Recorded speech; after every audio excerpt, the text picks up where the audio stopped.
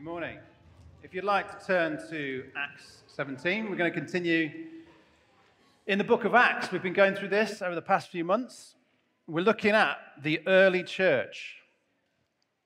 So Jesus came to the earth, died, rose again, and inaugurates this new collection of people, the church.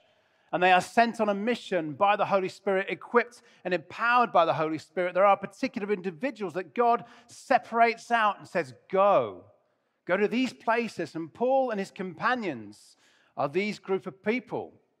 And last week, if you were here, we heard about them going to Berea, where the believers tested what they said against the word of God. But there was a backlash. There was persecution. They were threatened. And so Paul has been separated from his companions. And we find ourselves in the story where Paul is alone in Athens.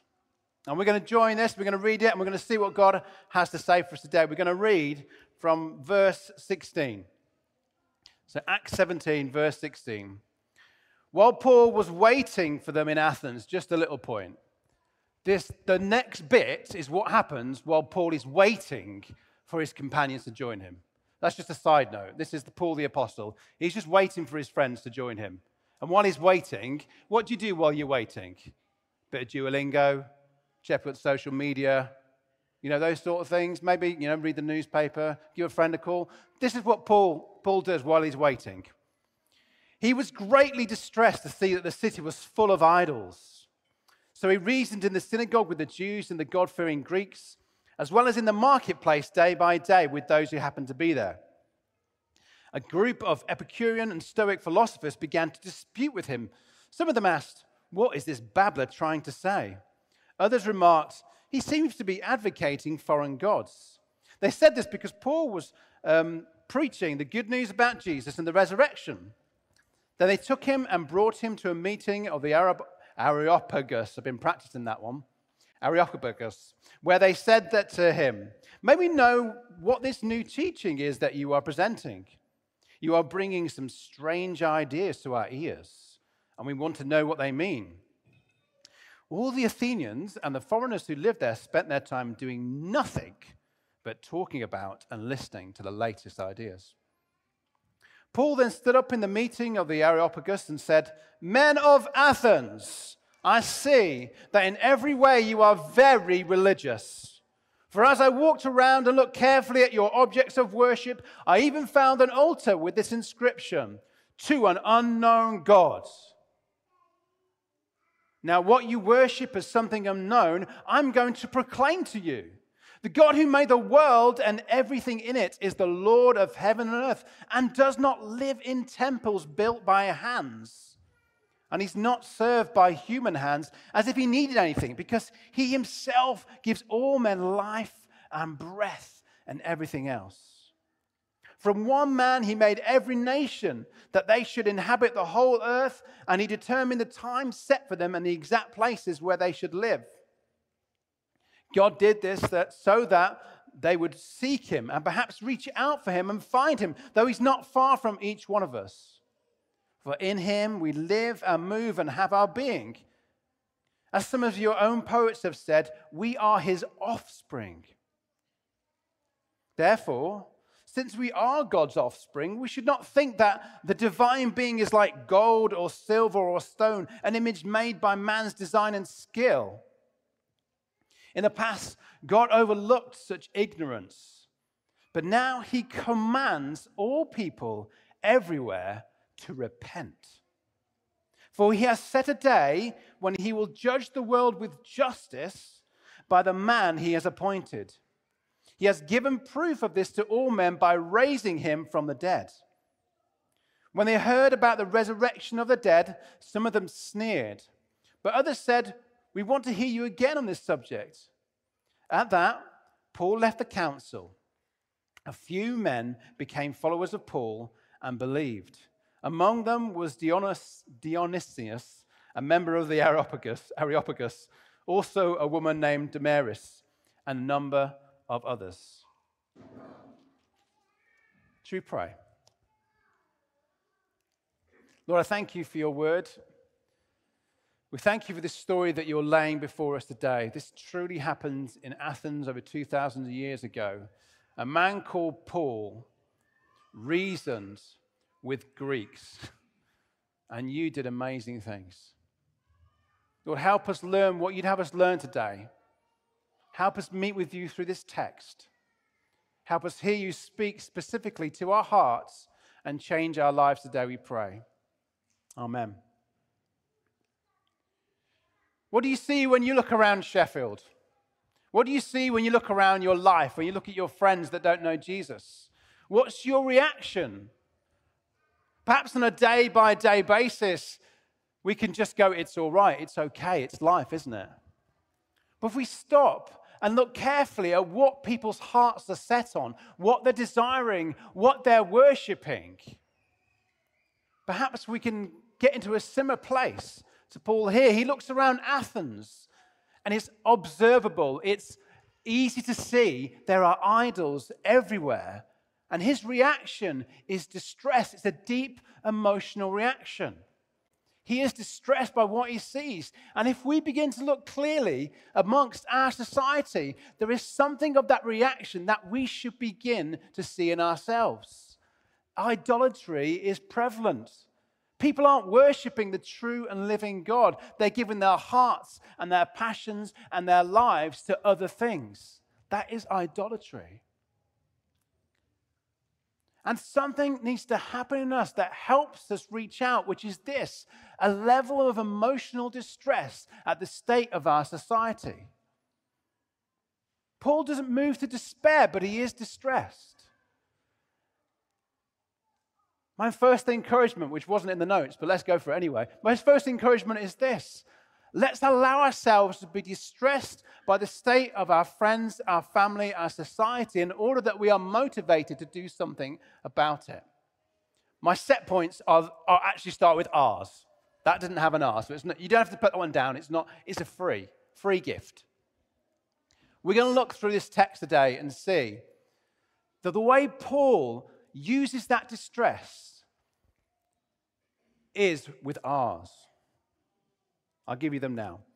He reasons, he relates, he reveals, and then he calls people to repentance. Reason, relates, he reveals, and calls people to repentance. And we're going to go through these things relatively quickly. And then we're going to particularly dwell on repentance. Verse 17. Paul was distressed. He saw the city was full of idols, so what does he do? He reasons in the synagogue, and we read later on, he reasons in the marketplace as well, day by day. He doesn't cast out demons, as far as we know. There are no healings or miraculous signs. No one has a vision. No one has a dream where God comes and meets with them. All those things are legitimate and good and godly, and we've read about many other things already happening. In fact, Paul has done some of those things already. He knows that is part of the gospel. Part of preaching the good news is to see those things happen. But in Athens, it seems that he has a particular strategy. And it begins with this. It begins with reasoning. And if we were to identify a city in Acts that is most closely located or related to ours, then perhaps Athens might be that. And yes, we're called to see demons cast out and to see the sick healed.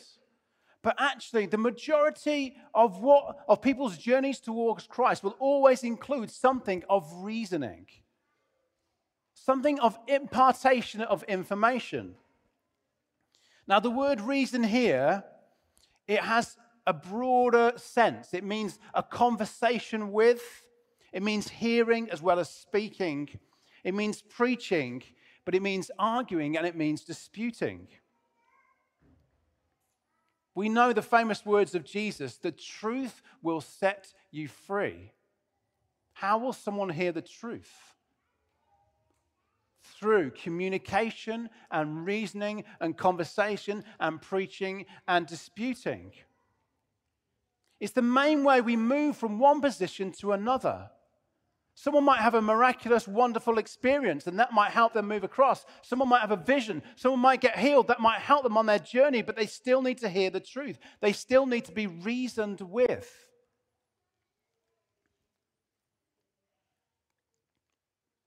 I'm going to break some sad news to many people in the room. Approximately speaking, 7 or 8 days, you are going back to school.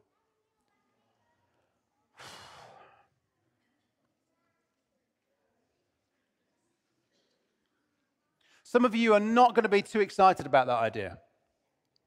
And your parents are going to have to reason with you.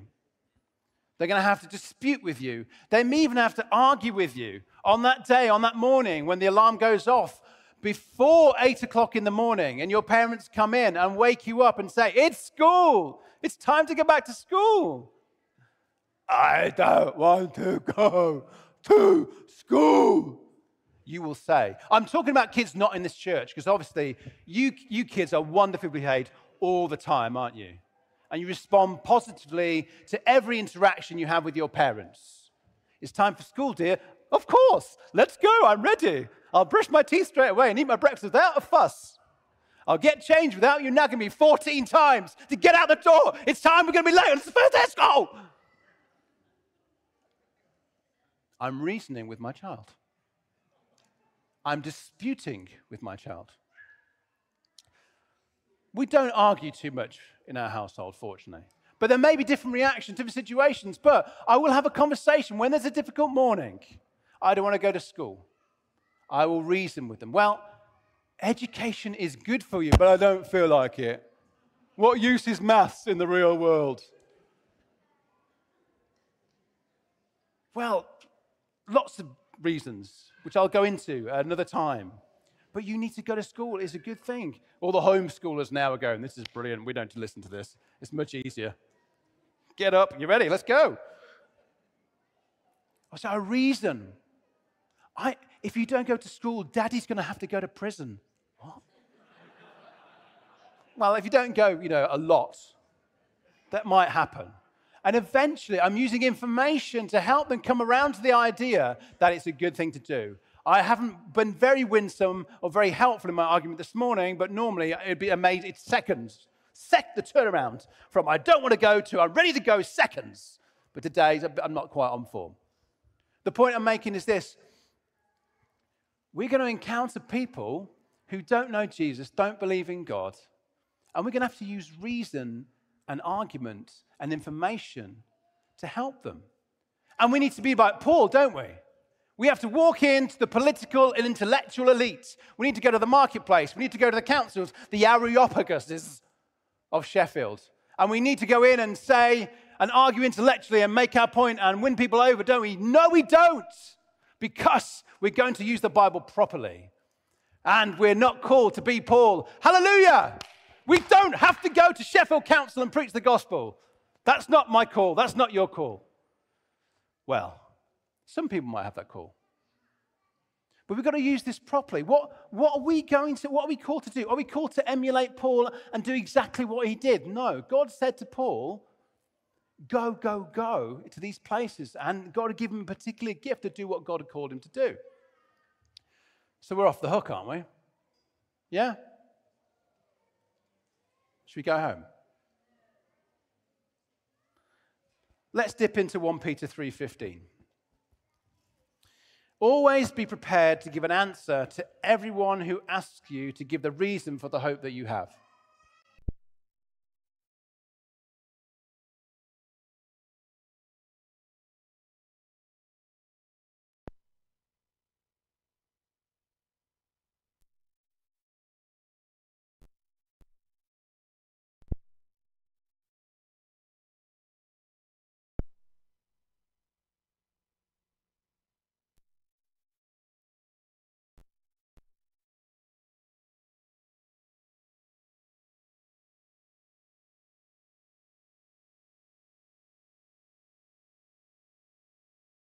Not the people you like.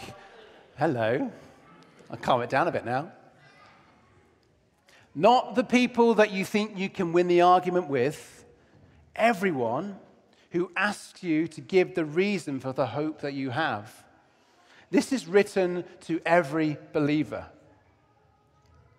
We're not called to be Paul. We're not called to win massive intellectual arguments in the place where all ideas are discussed in Athens. But Peter says this, though: always be prepared to give an answer to everyone who asks you to give the reason for the hope that you have. Can you do that? You don't have to do it comfortably. You don't even have to do it well. But there is an instruction here, a command from the Word of God for us to be prepared to give an answer. That might require us to do a bit of thinking, a little bit of processing, a little bit of homework in order to be able to do that.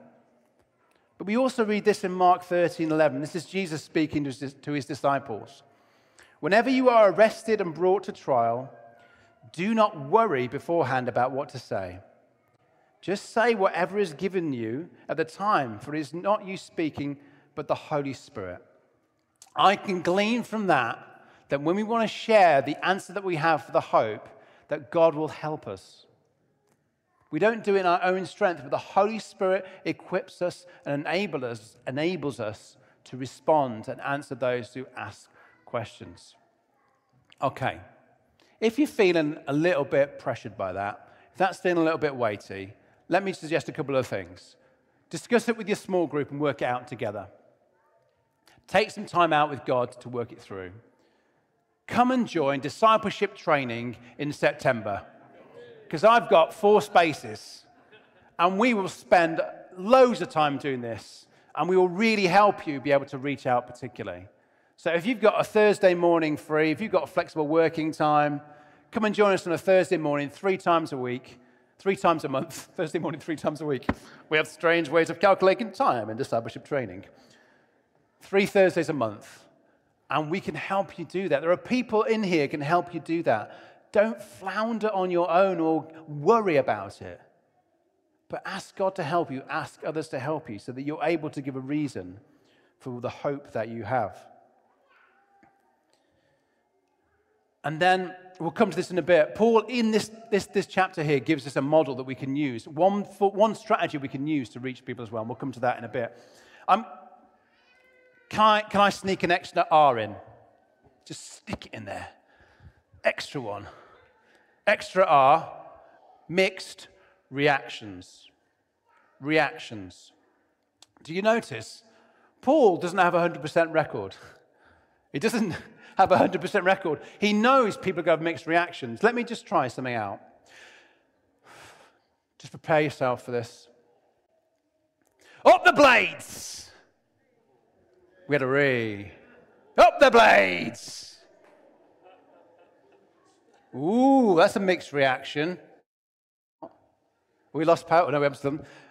If I knew that when I said up the blades, I'd get a mixed reaction because I know he's in the room. There are Blade supporters. I mean, we're all muted by the sounds of it. There's no real support. I mean, he's expecting Stuart to rugby tackle me off the stage, but it didn't happen. Yeah, hold him back, Ginny, hold him back. I knew that statement would create a mixed reactions because there's a passion for the owls and a passion for the Blades. Paul knows what he's going to say is going to create a mixed reaction. Does that stop him saying what he says? No. We sometimes will not speak the truth. We sometimes will not step out because we're scared of a mixed reaction. Or alternatively, we'll only step out, we think, oh, there's a strong chance of a positive reaction here, so I will step out.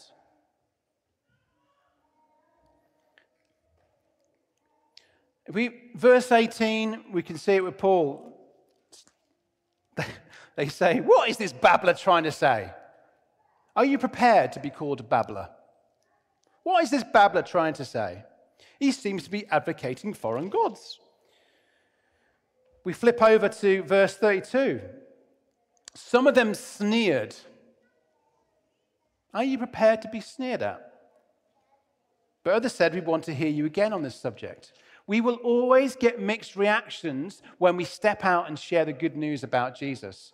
But we must be prepared for that and realize that is part and parcel of it. We cannot just step out in a place or a situation where we think we're going to get a positive reaction.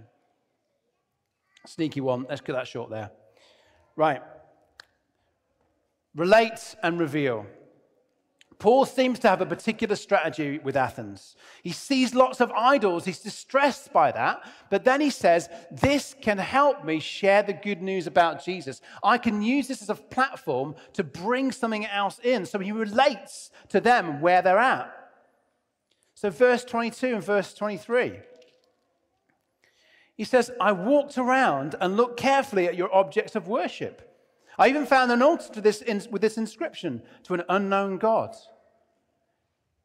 I see that you are very religious, he says in verse 22. There's some God here. You're very religious. You're trying to worship, but you worship something that is unknown. And then he reveals, let me show you what this unknown God, who he really is. He begins to reveal something new. There's more revelation they need. And Matt, can we get the slide up, if that's all right? Does anyone know what this is? I'm in the way.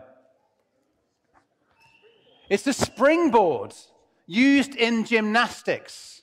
My hope was that we'd have a springboard here this morning. This would have been great fun, wouldn't it? But we don't. So we're going to pretend we've got a springboard, okay? So Paul uses the idols, some level of good, some level of truth in society as a springboard to bring greater revelation. You see, the thing with a springboard is that it's not much fun if you just stand on it. Here's my imaginary springboard. I'm standing on my imaginary springboard. Well, that's all right. The point of a springboard is not to do that. The point of a springboard is to do this. Have you got any chalk in my hands? No. Did you not get the message about the chalk? It's unfortunate. I'll just use your hair. Right.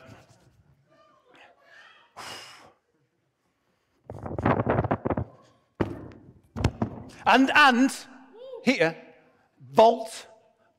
I get onto the vault. I've done a triple somersault, land, weird stance.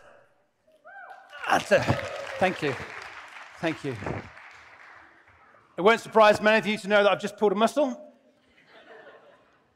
I was not expecting that to be in my pecs, but it has happened. My arms don't normally go about that far. Genuinely in pain right now. Pray for me. The point is, Paul's not just bouncing around on the springboard saying, look, you are very religious. Look, you've got an unknown God. He uses it to vault, to go somewhere else, to bring revelation. He said, but let me tell you something else. Let me tell you something you don't know. Let me reveal the good news about Jesus. How does that work for us? What does that mean for us? There are things in our culture and in our society that have goodness about them, but need greater revelation. And I'm going to use the owls and the blades and sport to try and demonstrate this. We haven't got loads of time this morning, because I'd love to go through about 7 or 8 different examples and work this through with you, but we're only going to be able to do one, really. What is good about supporting a football club? Being passionately involved, being a season ticket holder. What can we see that is in there that we can latch onto and relate to? There's something in there about community spirit, connecting with other people. That is good. Be involved in something bigger. People long for that, and you see that worked out in supporting a football club. There's also something about singing together, isn't there, in a community? Let's all sing together. You won't know this one, this is Coventry. Play up Sky Blues while we sing together. We will never lose. Tottenham or Chelsea, who we never play anymore. United or anyone. They can't defeat us. Yes, they do. We'll fight till the game is won. City! City! City! Just me then. That's fine. Community, communal singing. That is something that people love about football supporting. There's a level of escapism in there, isn't there? Escaping the highs and the lows, escaping the humdrum of everyday life in order to engage in the highs and the lows, depending on whether you're a Blades or an L supporter, of football life. I didn't say which way around. I didn't say respectively, did I?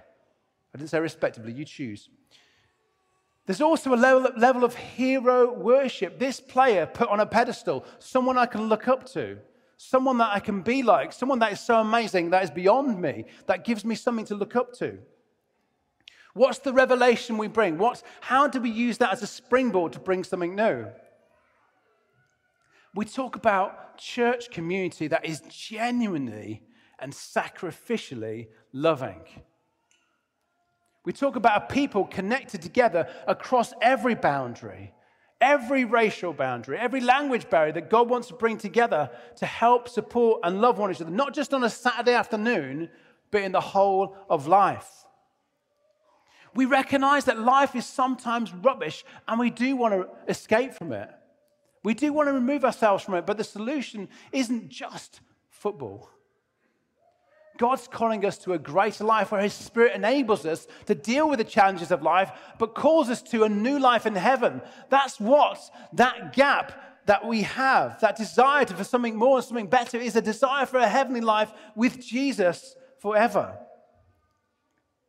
And if you want to talk about heroes, if you want to talk about people to look up to, if you want to talk about heroes with integrity, let's talk about Jesus. Let's chat about Him. Now, how would that actually work? How would that conversation work? It wouldn't work by just landing up and saying that straight away. Remember, this reasoning is at a level of conversation and relationship. And we read in this chapter, Paul spent a few days in Athens. It wasn't cold. It wasn't just off the hoof. He thought about it. He'd related with people. He'd processed it. He'd gone through it with God. And so I'm not going to be able to give you the perfect answer to this, but we need to look at the people God's put around us and see what are the idols? What are the situations we can relate to and bring revelation to? Maybe it's a friend who is a Muslim. Maybe it's someone who is just caught up on materialism and things. Maybe it's someone who's massively into gaming. Maybe it's someone who is a socialist or a communist and just given their lives to that. I can't go through each individual one because you know the people that you know. And my encouragement is this. Let's take Paul's model, do some work, do some thinking, do some praying, find where we can relate and bring revelation. Right. Last point. Paul doesn't just build a bridge to their culture and their idolatry and bring revelation. He doesn't just talk about a loving God who made them and that they're His children. He does say that, and it is true. Let's go to verse 30. Halfway through. Now, He commands all people everywhere to repent. For He has set a day when He will judge the world with justice by the man He has appointed. He has given proof of this to all men by raising Him from the dead. He's talking about Jesus. He's talking about the fact that one day Jesus will come back and He will judge everyone. And He won't judge with partial insight. He will judge with full knowledge and full insight of every single thing that we have ever done, ever thought, ever said, ever not done when we should have done. He'll come and judge. When I was 8 years old, my journey of true faith really began because I sat in a church meeting not dissimilar to this. And someone outlined these truths, that judgment was coming. Jesus was coming back. And I was aware suddenly and painfully of my sin, of my rebellion to God. 5 minutes earlier, I thought I was all right. I'd grown up in a Christian home, lived a fairly decent life. 5 minutes later, I am graphically, painfully aware of my sin. Because someone has just painted a picture of a perfect and holy God. Someone has just raised the standard of what I needed to be in order to relate to God. Sinless. Perfect. I couldn't. I was like a black, stained rag before God.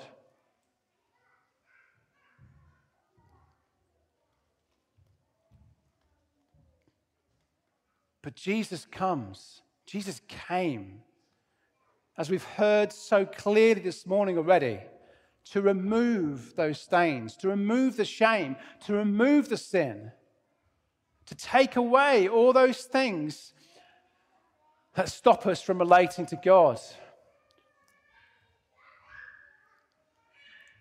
We're not called to just relate to people or reveal truth to people.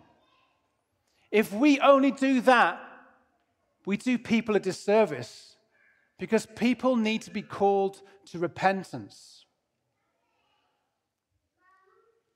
It's not just a change of mind, but a change of heart, a change of life, a change of understanding, a change of worldview. It's not just adding something on, but it's realizing that the world has been constructed and means something completely different to what I thought it meant. My life means something different to what I thought it meant. I am something different to what I thought I was. I'm not okay. I am nothing before a holy God. I bring nothing.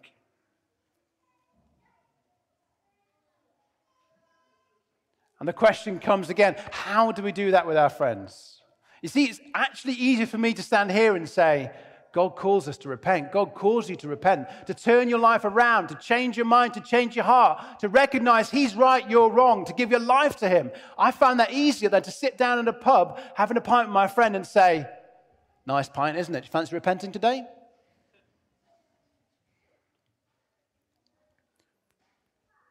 I'm not saying this is easy. I'm not saying it's easy. But if we only relate to people's lives, if we only bring a bit more revelation and never get to repentance, you know something? We've not helped them at all. So we can relate. We can reveal. And maybe we invite people to places like this where someone like me can say it to a group of people a bit more easily. But let me apologize. I'm not going to give you a perfect strategy. I'm not going to give you a perfect way of reaching out to your friends today. But we've looked at Paul. We've seen that he's reasoned, he's related, he's revealed, and he's called people to repentance. And we've seen also that we can't just sit here or sit in our lives and expect God to move. There is a chance for us to do work behind the scenes, to not expect the thing to happen just because it happens, because God gives us an opportunity, which He will do, but to expect God to move when we prepare, when we pray, when we take time to think about these things, to think about, how do I give a reason for the hope that I have? How do I relate to my friend who's massively into gaming? How do I bring revelation to this person who has been a Muslim their whole life? And how can I help them come to realize that repentance is necessary to know God forever? Should we finish there? I'm going to pray for us.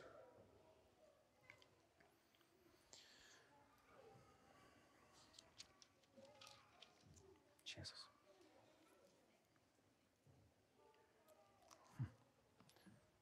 Lord, I'm aware that the need for repentance is not a one-off need.